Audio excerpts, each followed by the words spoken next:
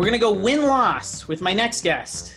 No, we're going to save that for another podcast. We're going to preview the NBA season by looking at the contenders in the Western Conference. So let's start with the favorites, the Los Angeles Lakers. This is Roundball Roundup on UtahJazz.com. I'm JP Chunga, joined by Kyle Goon, Hollywood Kyle Goon of the Los Angeles Lakers beat and the Southern California News Group. Kyle, how are you? Good. As you always say, there's no one more Hollywood than me. You've changed since we've known you with the Salt Lake Tribune. More kale in your life. Older. More kale in your life. You enjoy root talk more. Every conversation devolves into your spec script. For some reason, you've written a pilot. Everything. I don't know if I can deny any of those. So I welcome it. Yes, I've changed completely. You're right. You have changed because you went to the bubble. Who were you when you walked in, and who'd you become when you walked out? Yeah, when I walked out, I was Private Ryan at the end of Saving Private Ryan when they do the face morph, and he becomes 80 years old on the shores of Normandy, looking down at a grave. That's me walking out of there after walking in a fresh-faced Matt Damon, the peak of my career. No, it was just exhausting and tiring, and I'm sure you've heard from the folks in the Jazz who were there. The metaphor I've come up with is the NBA Death Star. We were on a space station somewhere living together, could not get out of that space station, had to live there until we were eliminated. So it was challenging, an exercise in 24/7 extroversion, which for me was just really tough. But I'm glad that it happened, and certainly as we look at the next NBA season, that is going to be super challenging. So I'm glad that the NBA season was finished. It was very memorable. I was excited to be a part of it, even though I did have to just lie down for a month afterward. Heavy hitters. You were among the heavy hitters there. The big time journalists. Yes. No. Well, you were tier one, right? At that point, yes. You were in the group that actually got to see these players. I only got to see them via Zoom. You were there in it.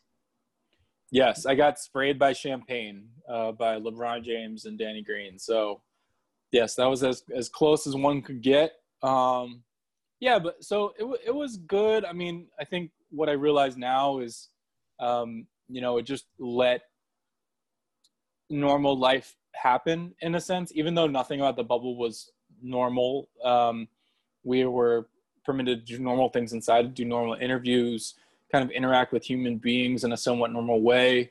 The last night of the bubble, kind of getting together and celebrating the end of the long journey was a lot of fun. And honestly, I mean, when is the next time I'm going to have a party, right? Like, when is the next time I'm going to be able to get together with anybody in a reasonably safe fashion? So what I realize now is it just afforded us these fleeting moments of normalcy. And nothing about this upcoming season is going to feel like that, unfortunately. What was the most abnormal part of the bubble? Abnormal. I think just waking up and being like, oh, here we are again. Here's another day. I'm going to walk outside and see all the refs by the pool. And I'm going to, go to breakfast and run into a bunch of media members. And like, everything about that was NBA. Like, if like at times it felt like an equivalent of, in a normal time, like going to New York to the NBA headquarters in Midtown and just like setting up a cot in that building. You know what I mean? It's just everyone was there for the basketball or for taking care of the people there for basketball. even in your off hours, it was just interacting socially with NBA people, whether that be reporters, sometimes players, a lot of times referees, playing pickleball. It was just weird kind of being in the NBA universe all the time. For me, like I realized how much I value being able to kind of occasionally get out of it, even if it's for like, a day or two at a time, just sort of checking out for a minute, because it was just hard to like go to the games, write about the games, go to the practices, write about the practices. And then even in your own time, you're not really on your own time because anything potentially connects to the NBA and therefore a story. So it was just in your head all the time about, okay, what's next. And in that sense, it was just like being like immersed and totally in the NBA. And I definitely needed a break when it was all over. Describe to me that covering a glamour franchise like the Lakers, because I'm sure if there's something on Uninterrupted, you have to watch it.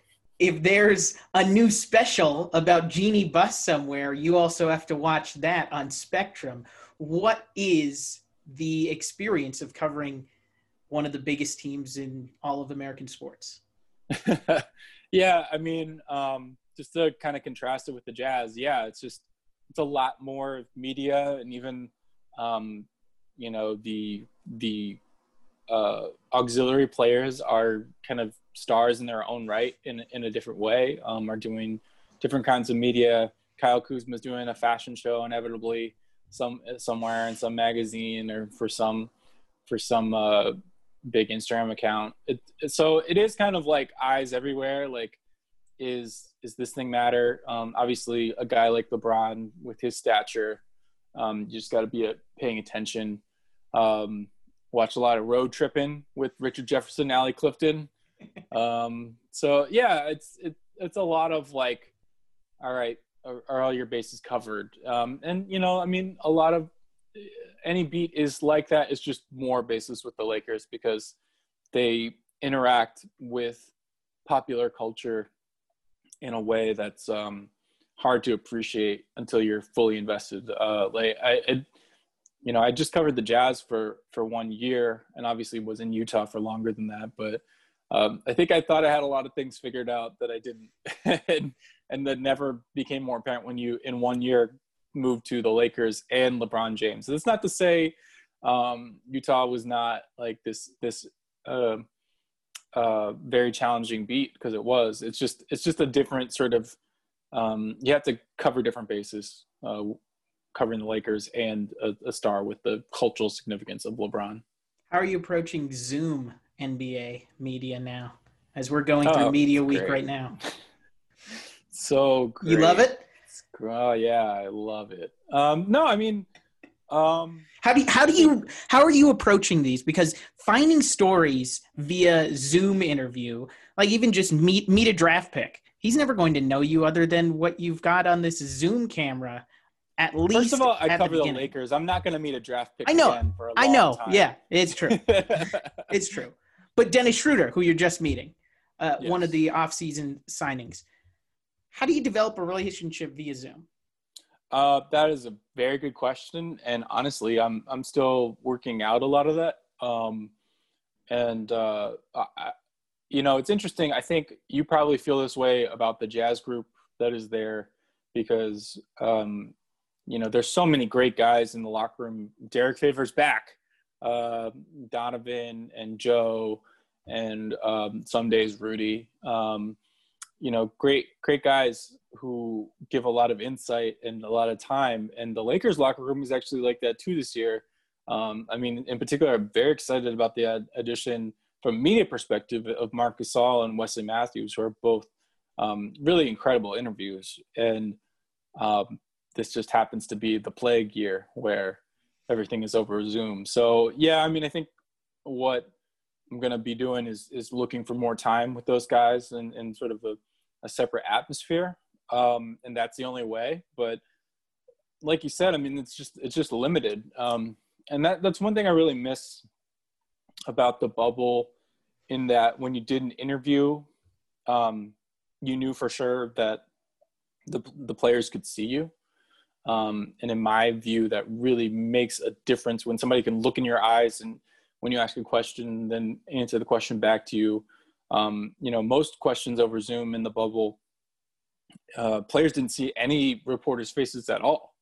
I'm not sure if people know that. They were just looking at a video screen of themselves, which is, now that I say it aloud, sounds even weirder than it was. It just sort of became numb to it after a couple weeks. But yeah, they were just looking at a video of themselves answering questions asked by bodiless voices. So I think, the Lakers certainly have made an effort to do more Zooms with people's faces. So I think that's valuable.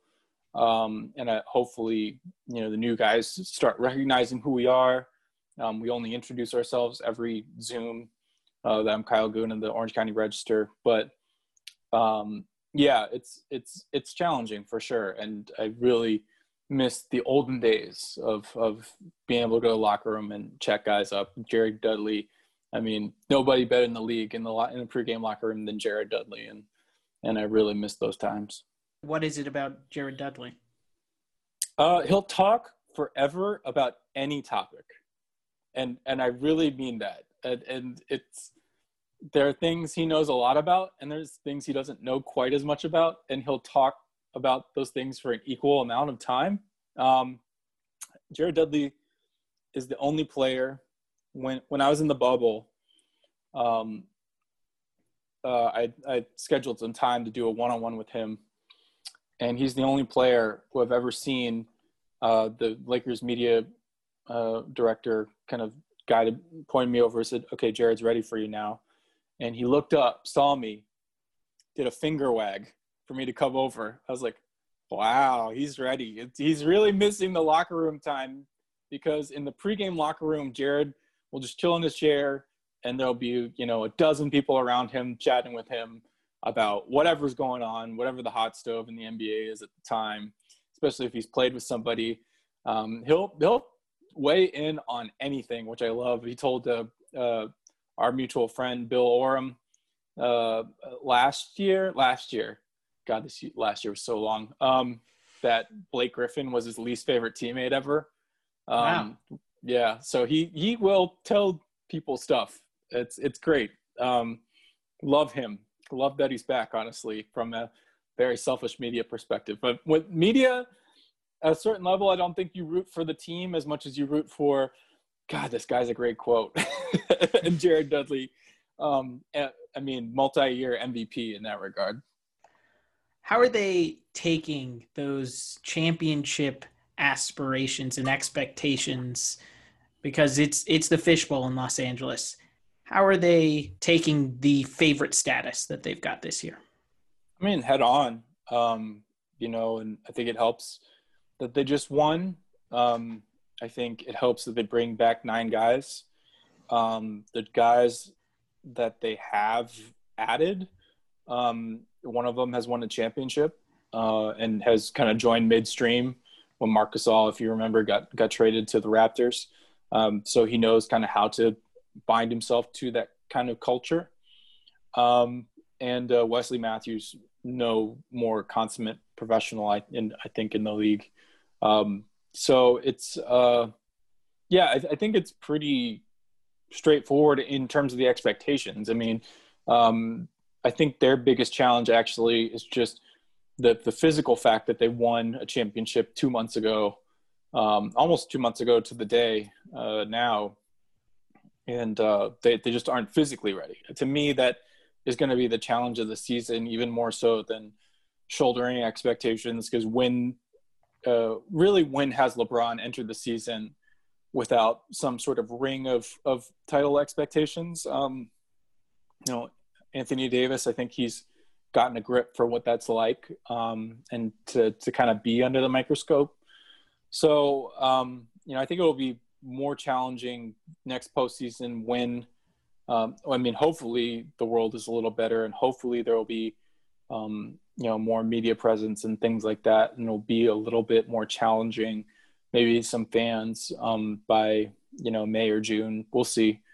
But so I think there will be challenges unforeseen at this point. But as far as expectations, I don't think that's really a problem. I think they walk in expecting to win. They have enough guys back from last year who do know how to win now. And I think that's I think where Lakers fans and Lakers sort of organization people feel this is where they belong. How do Lakers fans feel about LeBron? Is he now a quote unquote true Laker as it is? Yeah. And even more so than the championship. I mean, I think the championship, if they hadn't won the championship this year, I think it would be pretty challenging, because then you're staring down Father Time and you're sort of wondering, is there going to be a better shot than the one they just got? But then the championship kind of improved everything. I think it also improved the quality of free agent they were able to bring in this year. Guys who wanted to win, see an opportunity to win, believe not only in LeBron, but the future of Anthony Davis with the franchise. So I think the championship just improved everything a little, including how Lakers fans feel about LeBron. I think he was on that way just by virtue of being the leader when Kobe died. I think that mattered to people. Him kind of grabbing the mic at the first game back and making a speech. And it was an extremely memorable moment for me, and I think for a lot of the city. And then, I mean, the other thing going on now is that he's under contract to 2023. And even though I think everyone anticipates he's going to be on the downward half of his career by that point, I mean, there's only so much time, right? I mean, he's still defying us at 35. It's crazy, but there's only so much time until he becomes less productive. And but I think that matters to people. I think that matters to people that he's kind of tying his wagon to the Lakers. It's not something that he's done a lot recently. He's been doing a lot of short-term contracts, 1-1, 2-1 deals with options to extend his leverage. But now that he's sort of aiming for the security and under contract for the next 3 seasons, I think Lakers fans feel a sense of, this is our guy. He's riding with us. We don't have to think about next year or 2 years from now if he's going to go somewhere else, go back to Cleveland, or retire or whatever. So he definitely is a Laker. I mean, by the time this contract is up, he'll be a Laker of longer than his Miami time or second Cleveland tenure. So it's a defining era of his career. You mentioned Death Star bubble. Everybody in the league looks at Lakers as the Death Star, just in terms of teams. It's the squad that Dennis Lindsay brought up in his Zoom availability with us. So let's go back to the Jazz. Enough Laker talk. We've already talked them to death. Your time at the Salt Lake Tribune. You were able to cover the Jazz. You were able to cover Utah Athletics with Kyle Kuzma before he became an Instagram model. What are your memories of your time at the Salt Lake Tribune and working in Utah? I really liked it. I worked there for 8 years, lived there for 8 years. I think, I really did not want to come to Utah when I started. I'll just put it that way. And I was coming from the East Coast. I was far from home. There were difficult life circumstances that I didn't really want to submit to, and just got my opportunity there. And within 8 years, just changed my opinion a lot, and ended up, a lot of my dearest friends still live there. And it's just, I couldn't have asked for better things to happen in terms of just professional development, the teams I covered. It's funny because I was watching the Utah football game the other day, and just some guys that I've covered are still there. Britton Covey he's my age. He's my age, still playing college football. And mentally, we're at the same place. He is an old soul as well. He's definitely an old soul. I've been covering him for a long time. And Brenton Covey was one of the people who, when I left Utah, he sent me a DM, even though I hadn't covered the team for more than a year. So he's a nice guy, a kind old soul. But Unlike me. And then just the year that I covered the Jazz was just fun because for the fans it was all gravy. I mean, it's funny now to think that at the time Gordon Hayward leaving just felt like all hope was sailing off to Boston, and what a weird turnout of events all of that has been. Congrats, Gordon Hayward. Shout out to Gordon Hayward for another max deal. Congratulations to Michael Jordan recruiting Gordon Hayward. Michael Jordan. Oh my gosh. That is the strangest thing. If you told me in 2017 that in a couple years Michael Jordan will be on the phone recruiting Gordon Hayward to his team as the final pitch, he will call him on the phone, I would have never thought that. Yeah. Well, I mean, also, but at the time, you could have believed that if you're like, okay, well, maybe Gordon will be like a 3-time All-Star in Boston. We've seen The Last Dance. We know what Michael Jordan is. He's calling Gordon Hayward. No offense to Gordon. Gordon's a great player. But this is Michael bleeping Jordan. Come on. Yeah. Yes. Anyway, but yeah, it was just, the season that year was just all gravy. I mean, it was so far beyond what any reasonable fan expected that the Jazz were going to go to the second round of the playoffs and uncover really one of the best rookies in the draft that year and a franchise player, now a max player. Congratulations to Donovan. I mean, it was, I think that sense of exuberance for the fans really defined the experience of the season, which at first did not look like it was going well. I think there were 19-27 at one point, and it started with gastric distress with Rodney Hood. I remember being in Atlanta when they hit that low point, and they lost to, I think, a 10-win Atlanta team led by Dennis Schroeder. Couldn't stop them, and we talked to Rudy Gobert in the locker room, and he said, "We'll be fine." And then, they won like 10 of their next 13 or 9 of their next 13 and rattled off a streak. And then from there, it was just like, I think the fact that Jazz fans were so excited about that team made it a lot more fun to report, and made it easier with the players in the locker room. That sort of the back half of that year was just defining expectations, having fun for the players. So as a reporter, it was a lot of fun to cover that surge and that year.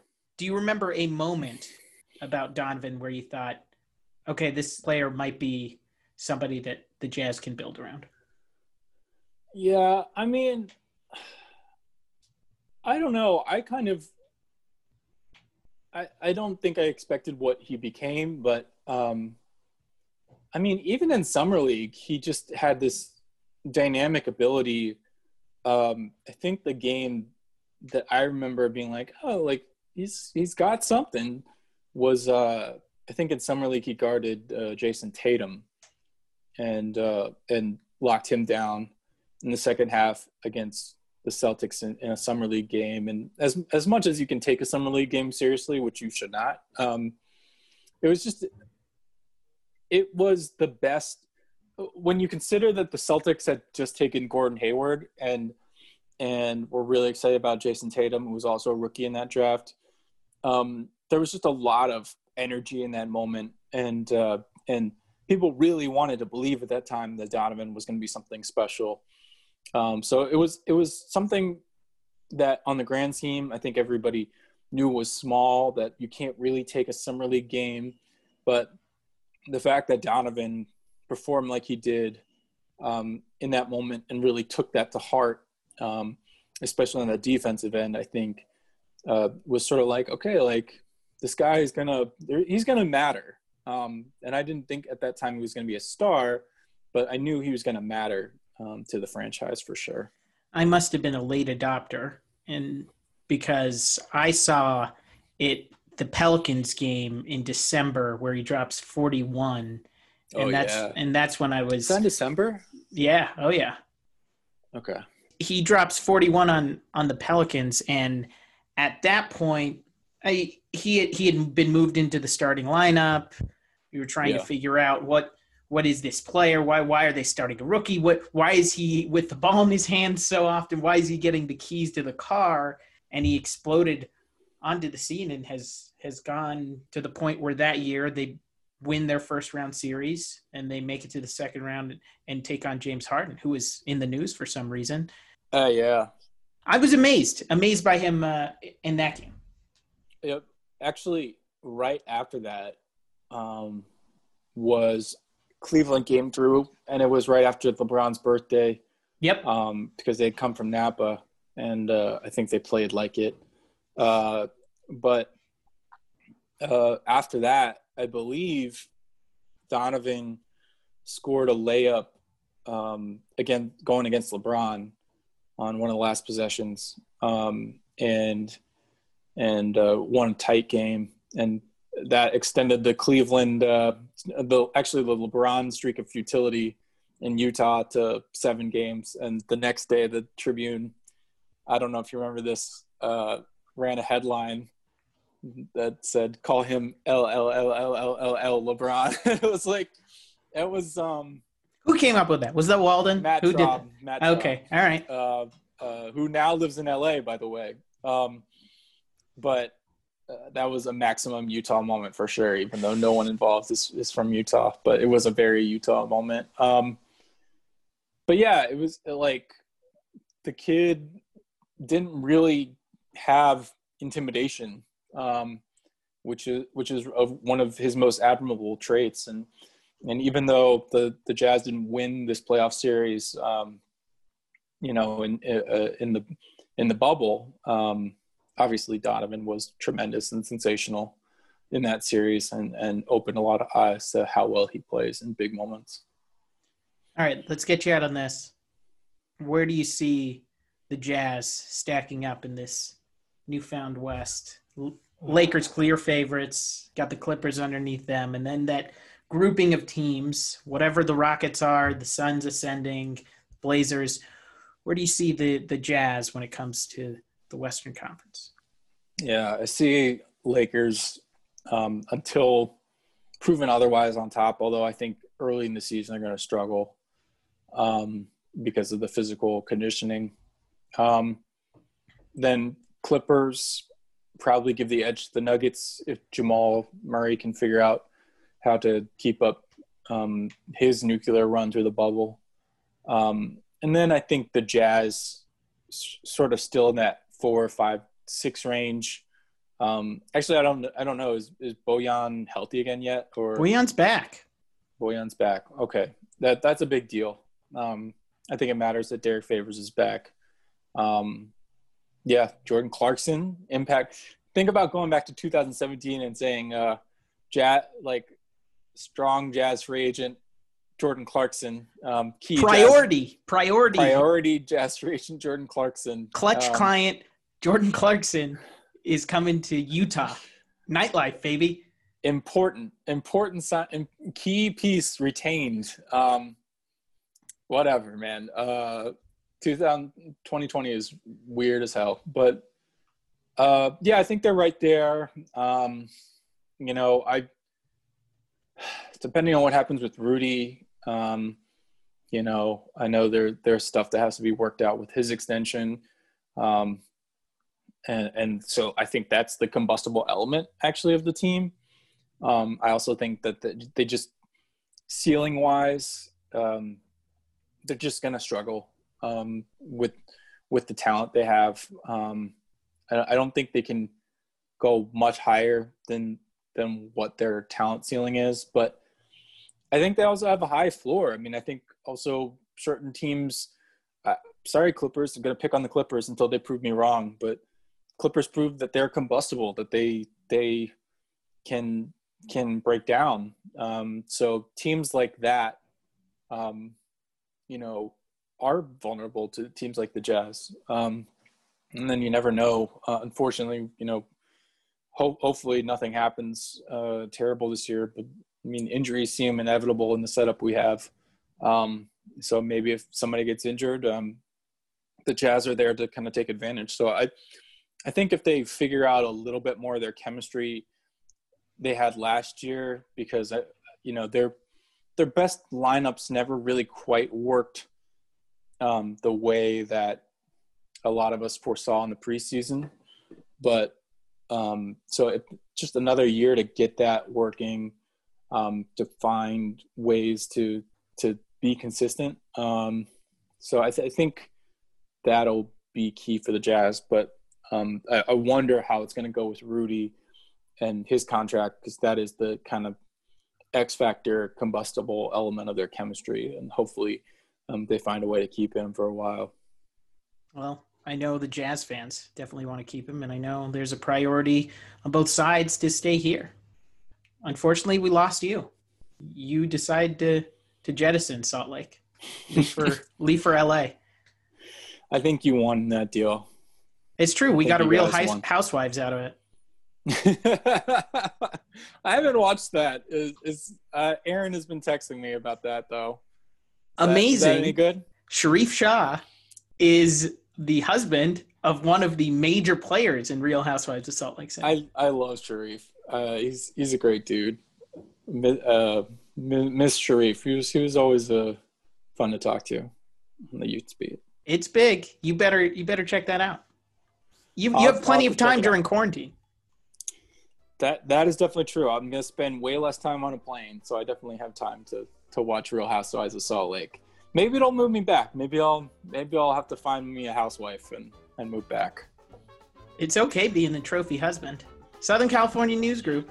Honestly, that's what I'm waiting for. He is. Kyle Goon, Orange County Register. Kyle, thanks so much. See you.